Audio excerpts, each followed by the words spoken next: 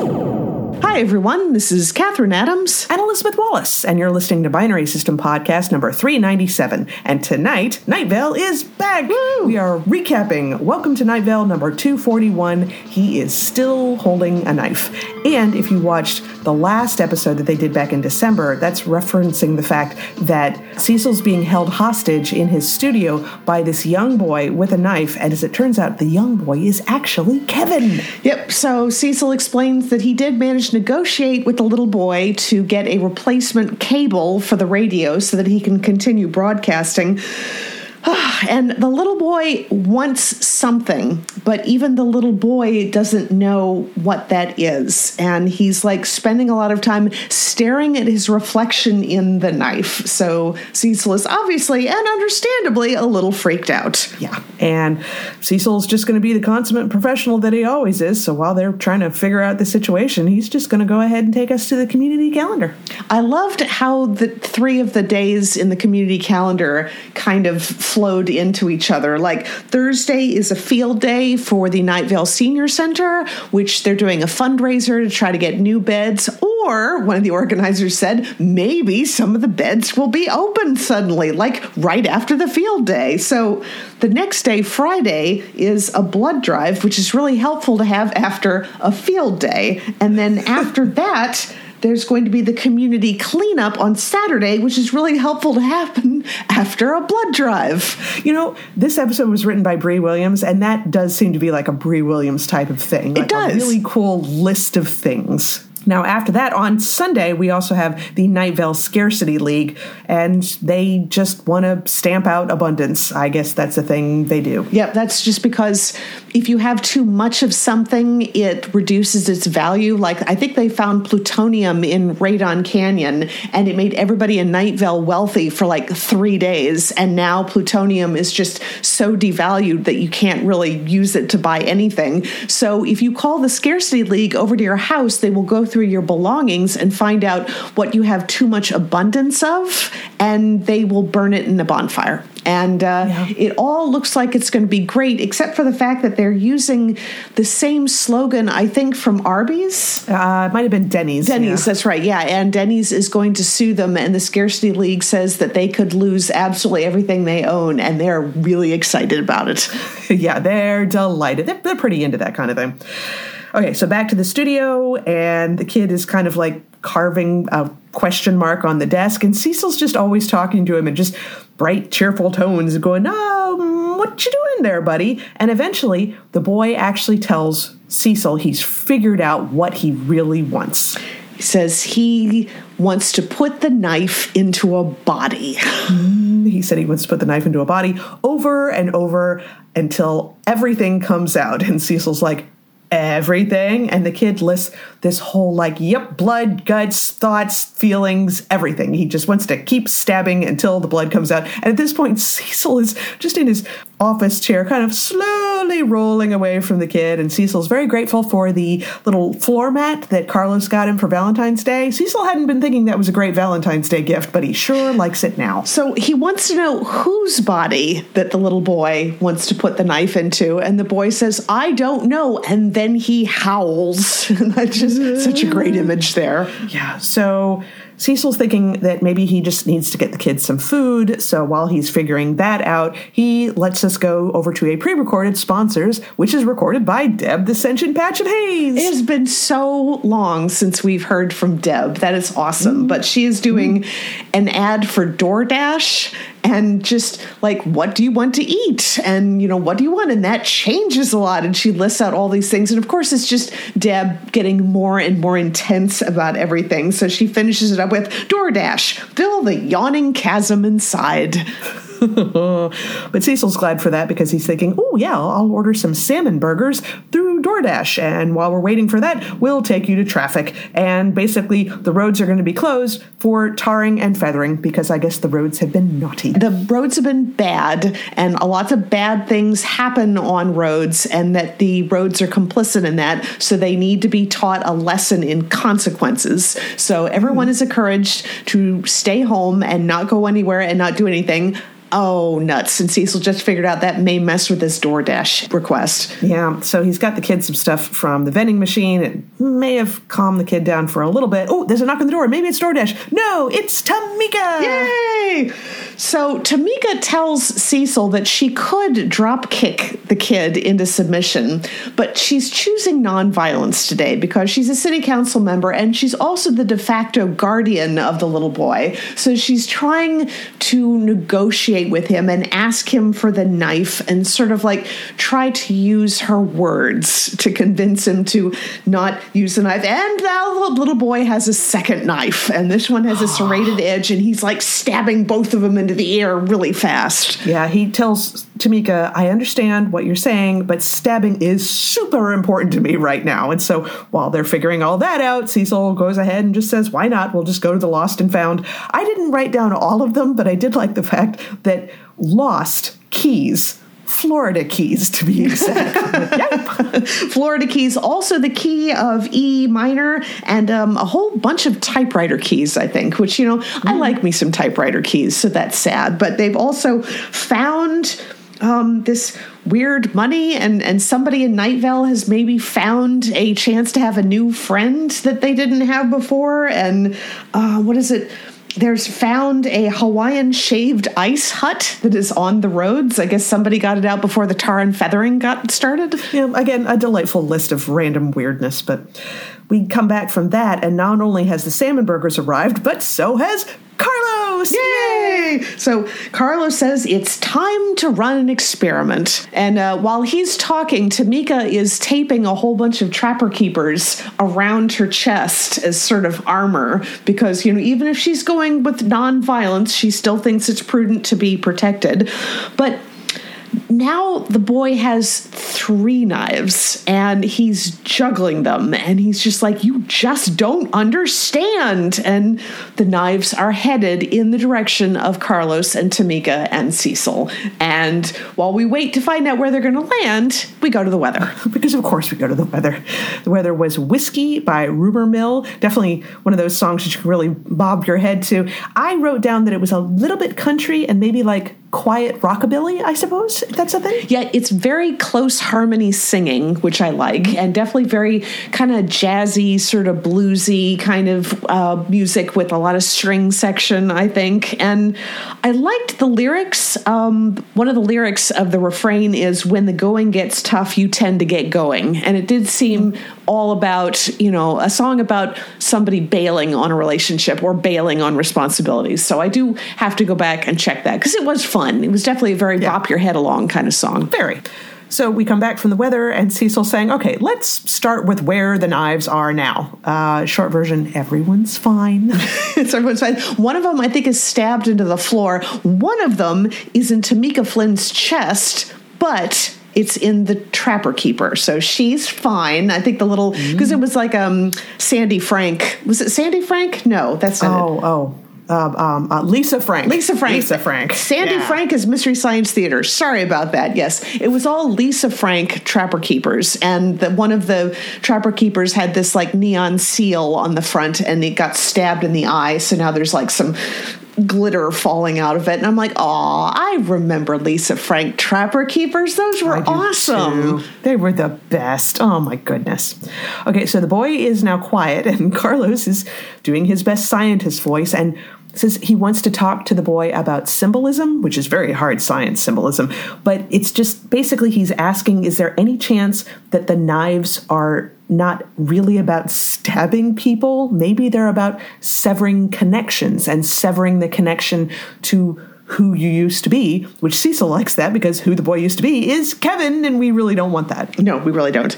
And the boy thanks Carlos for teaching him about symbolism. And it has taught him that his knives are not at all symbolic. He needs to put them into a very specific person.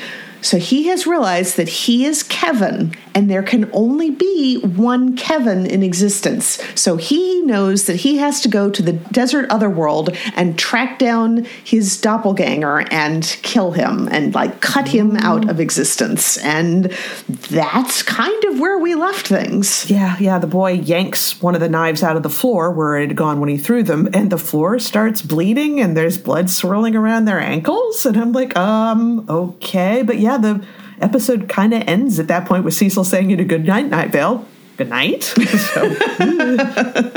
So I like this. I love this storyline. We didn't get to hear Kevin R. Free, the voice actor, doing Kevin's voice in this one, which I kind of miss. But hopefully we'll get to hear him in future episodes, especially if we're going to have a little boy confronting Kevin the adult. Man, do you think any of them knew over at Night Vale that the kill your double thing with the sandstorm would become one of the most enduring type of storylines? I mean, we had the whole thing where Mayor, oh God, why am I blanking on her name?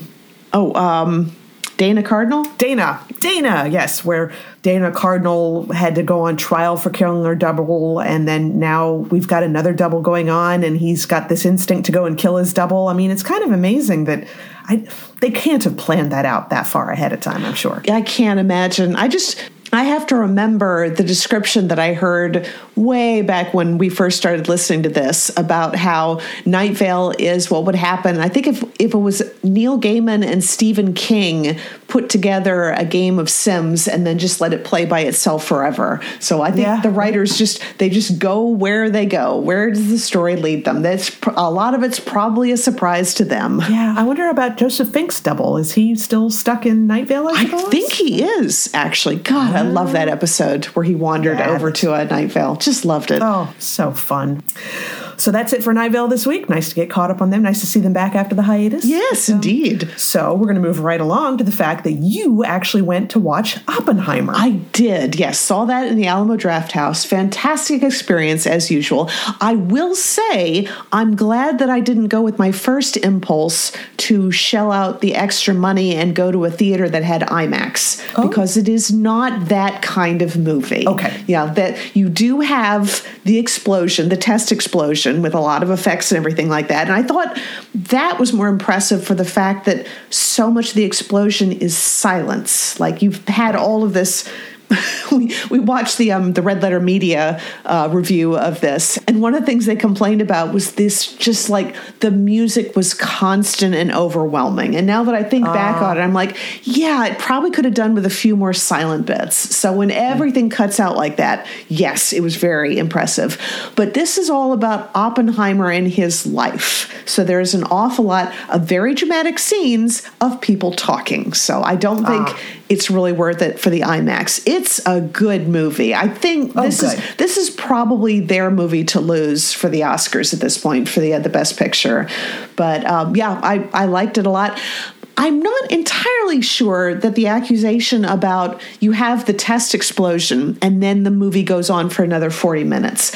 I'm not sure now that that's really fair because this movie isn't about the explosion. It's about Oppenheimer and everything that he did to make this happen. And then afterwards, how people kept finding reasons to betray him or try to push him away or just like, because, McCarthy era and all that stuff. So you do have a lot of trials.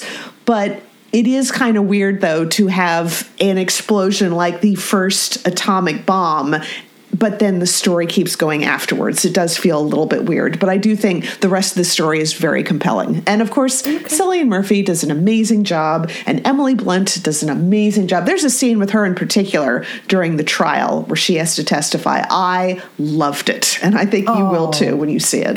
Good. Yeah, I'm definitely going to see it. I'm still thinking I may just stream it somehow. Me and Wade are going to go see Poor Things, which I've heard. It's supposed to be really weird. And it's also, I think it is second in line for the most number of nominations this year. So, if you watch Oppenheimer and you watch Poor Things, you can check off a lot of boxes in that list. Yes. I think the Best Pick podcast, I'm not sure they liked it as much as other pictures. I can't remember what their specific complaints were about it. I think their tastes are not always with mine, so I didn't feel too bad about that. But I am curious to hear what you think of it. Yeah, they all agreed that the costumes and visual effects are really, really nice. Oh, yeah. So I have heard it is just bizarre and weird, and there's apparently a barfing scene in there, but I know exactly where it is, so I know exactly when to go to the bathroom. So I look that shit up. But yeah, the only other thing I've done is I've watched 3 of the nominated documentary shorts, which are good.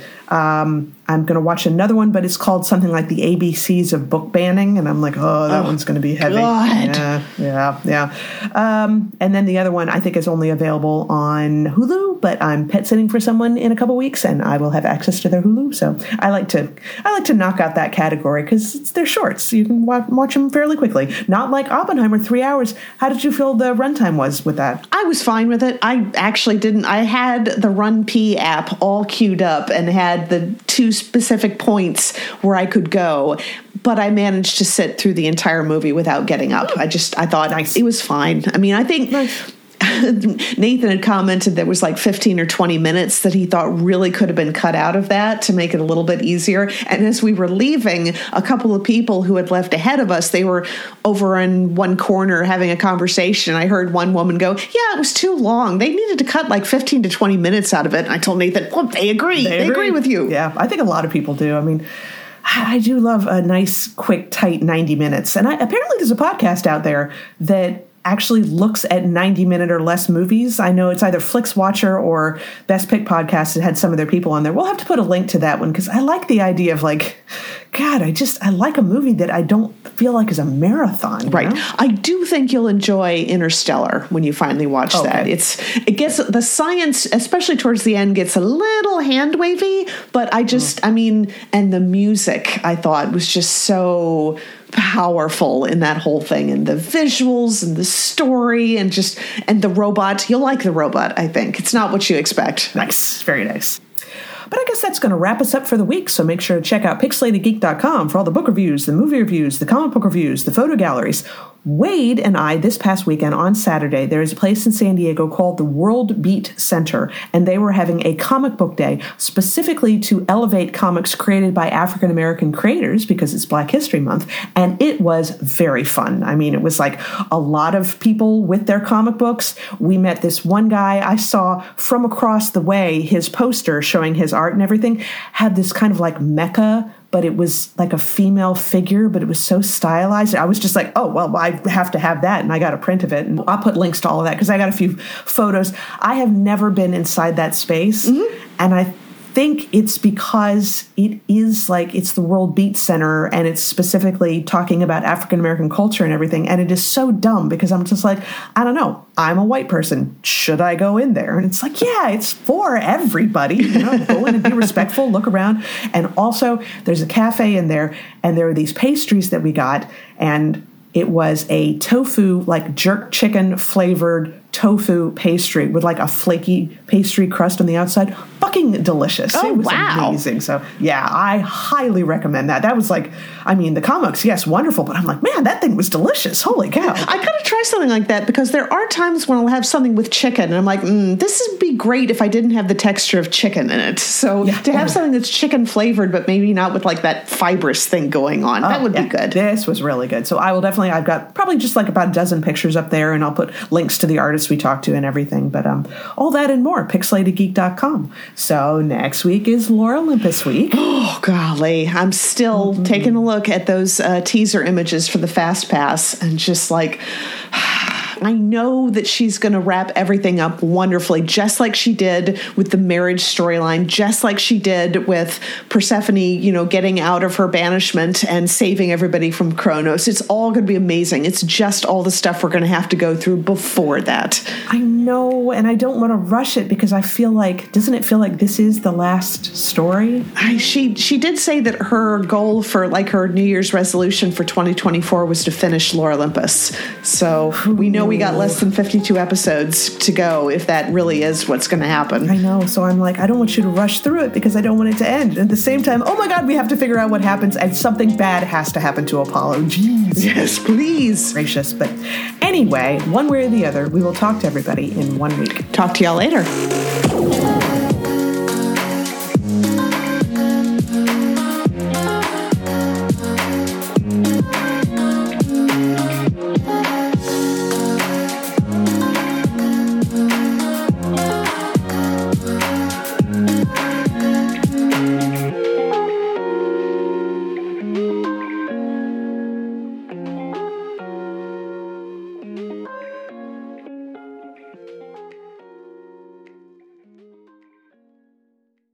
find a thing to mention to you, but I don't think it'll go on the podcast. So Okay. I'll talk about it later. Anyway.